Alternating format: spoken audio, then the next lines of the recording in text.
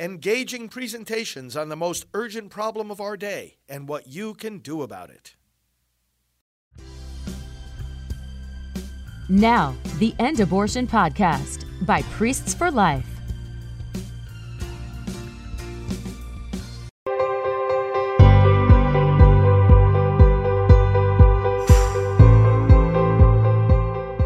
My brothers and sisters, welcome to our time of scripture and prayer. Pro-life leader Frank Pavone here. Boy, I had a wonderful time at the Turning Point USA conference called AmFest out in Phoenix from the 16th to the 19th of this month. And I'm going to have a lot to share with you about from that gathering. 13,000 people, most of them young people, and patriotic, pro-life, ready to save this nation and to advance God's kingdom. So lots to talk about that on some of our other broadcasts, especially we'll delve into that.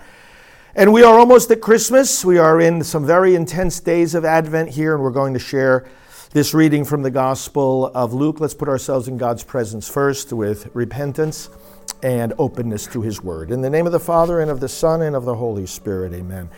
Lord God, you do not simply call your people to receive a divine pat on the back. You call your people to repentance and reform and renewal and new life. Bless us as we repent of our sins, for all we've done to offend you, for all we've failed to do to serve you. Lord, we repent, and give us a deepened repentance today, whereby the remembrance of our sins does not discourage us, but rather makes us more vigilant and more trustful in you, aware of how completely dependent we are upon you, not upon our own strength. Bless us now as we hear your word. May we understand it more deeply, live it more faithfully, and proclaim it more effectively. Through Christ our Lord. Amen. The reading is from the Gospel of Luke. Mary set out in those days and traveled to the hill country in haste, to a town of Judah, where she entered the house of Zechariah and greeted Elizabeth. When Elizabeth heard Mary's greeting, the infant leapt in her womb. And Elizabeth, filled with the Holy Spirit, cried out in a loud voice and said, "Most blessed are you among women, and blessed is the fruit of your womb. And how does this happen to me, that the mother of my Lord should come to me? For at the moment the sound of your greeting reached my ears, the infant in my womb leaped for joy. Blessed are you who believed that what was spoken to you by the Lord would be fulfilled." What a marvelous gospel passage. Talks about two unborn children, right? One of them, John the Baptist, son of Elizabeth and Zechariah. The other one, God. That's right, God. What this passage reminds us of is that God became an unborn child. That's what Christmas is celebrating. We talk about his birth at Christmas, but when you look at the history of Christmas and what the church's liturgy is celebrating, and you look carefully at the prayers, we're talking about the incarnation, God becoming human. And of course, God became human before he was laid in the manger. God became human when Mary said yes, and he started growing within her womb by the intervention of the Holy Spirit, not by physical union with Joseph. Blessed is the fruit of your womb, Elizabeth says. This is a line, of course, that we say every day in the Hail Mary, and we'll say it at the end of this broadcast.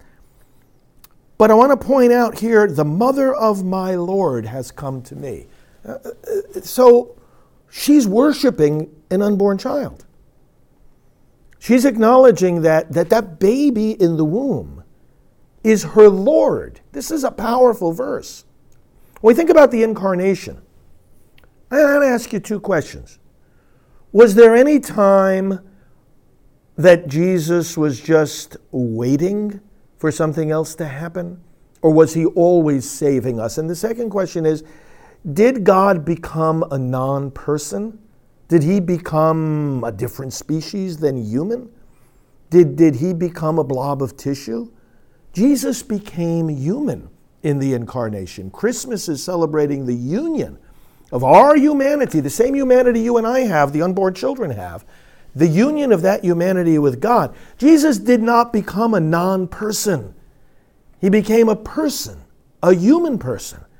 that unborn child in Mary is the human person, the human being, technically he's a divine person, the human being who is God. So, brothers and sisters, the first question I asked, did he waste any time? Not a second, not a moment of Jesus' life was wasted or was just waiting. He was always redeeming. He's God. God never ceases at every moment to be acting in our best interest, in our salvation. So as Jesus passed through each stage of his life, he redeemed that stage of life. We think of the different stages of his life. Of course, his hidden childhood. Scripture just has one or two verses about it. You know, he lived obedient to Mary and Joseph there in Nazareth. And so we don't hear much about everything that was happening during his childhood. And then we think, of course, of the phase of his public ministry initiated by John the Baptist and Jesus' baptism in the Jordan. And then, of course, we think of the phase after his passion and resurrection, that period of 40 days when he stayed with the disciples, risen from the dead before he ascended into heaven. But there's one phase of his life that we don't give much thought to, which is his time in the womb. And that's what this Advent season, that's what our pro-life movement, that's what this gospel passage today invite us to think about. He spent 9 months as God in the womb. There's a book called Redeemer in the Womb, written some time ago by a priest, Father John Sayward. Redeemer in the Womb helps us to think about the fact that while he was an unborn child, Jesus redeemed human life at that stage. He redeems human life at every stage. Now you might say, "Oh, wait a minute now. He didn't get elder. He wasn't an old man. He died when he was 33." But he redeemed old age as well, because the weakness that he suffered, the loneliness, the abandonment, he took upon himself so many of the things that people suffer in latter stages of life. He redeemed all of human life. But he lived through his time as an embryo. God was an embryo. He lived through his time as a fetus. That's a stage of development. God was a fetus. He lived through his time as an unborn child and redeemed that. Redeemed the sacred space of the womb, united it with God like never before, united every unborn child to God like never before. We're holy because of our creation. He made us even more holy because of his redemption, and we rejoice in that. And we let that nourish our pro-life convictions. You know, brothers and sisters, there's an apostolate of the unborn Jesus. There are actually a number of efforts in the church. And we at Priests for Life have strongly reinforced this over many years. But I was recently with a longtime colleague in the pro-life movement and friend of mine, Pedro Diaz-Rubin, out in California. And he has the Apostolate of the Unborn Jesus. If you go to unbornjesus.com, you'll see what I mean. It's a beautiful spirituality of thinking about Jesus as an unborn child, worshiping him as an unborn child, praying for all the unborn children and their mothers, and just deepening our awareness of the sanctity of human life. Unbornjesus.com. So as we continue towards the celebration of Christmas, let us be renewed in our awareness of our brothers and sisters in the womb, our awareness of their need for us, and let's strengthen our voices for their protection. Let us pray. Come, Lord Jesus.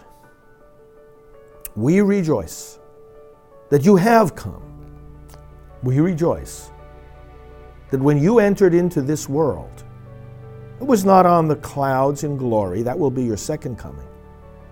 It was not in a royal palace. It wasn't even as a baby in the manger. You first came among us, Lord God, second person of the Blessed Trinity, as an unborn child. You first came among us as a baby in the womb. That stage of human life which, on a natural level, we can say is the most unredeemed, the most abused, the most forgotten. The womb has become, sadly, the most violent place on earth. Save the unborn. You, Lord Jesus, were among them, one of them, as we all were. Save the unborn and help us to save them too. Lord, we lift up to you all the needs, all the prayer intentions of each one of us. Bless us and answer our prayers and meet our needs. And we sum up those prayers now in the words you yourself gave us. Our Father, who art in heaven, hallowed be thy name. Thy kingdom come, thy will be done on earth as it is in heaven. Give us this day our daily bread, and forgive us our trespasses, as we forgive those who trespass against us. And lead us not into temptation, but deliver us from evil. For thine is the kingdom, the power, and the glory, forever and ever. Amen. Let's pray to our Heavenly Mother. Hail Mary, full of grace, the Lord is with thee. Blessed art thou among women, and blessed is the fruit of thy womb, Jesus. Holy Mary, Mother of God, pray for us sinners, now and at the hour of our death. Amen. Glory be to the Father, and to the Son, and to the Holy Spirit, as it was in the beginning, is now, and will be forever. Amen. We have,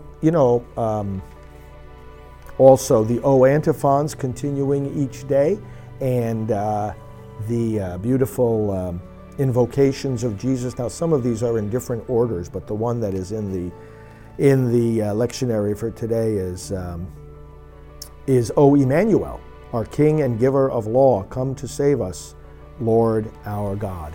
So we think of those special antiphons. We'll be reflecting more on that in the scripture reflections we'll give you in the next couple of days, and we're going to show you a special little secret message that is that you find in these O antiphons if you know Latin. But I'll share that more with you about that in the next couple of days. Happy Christmas, happy Christmas preparations, and we will talk to you soon. Hello, this is Father David Begany, one of the many members of Priests for Life. This organization is one of the largest and most visible pro-life ministries in the world. The Priests for Life team relies on your financial support to be able to do its work, produce its programs, and travel the world to advocate for the unborn. May I ask you to support Priests for Life generously? Go today to prolifegift.org and give us as generous a gift as you can. Thank you for your kindness, and be assured of our prayers for you every day. This has been the End Abortion Podcast. To learn more, to help end abortion, and to connect with us on social media, visit endabortion.net.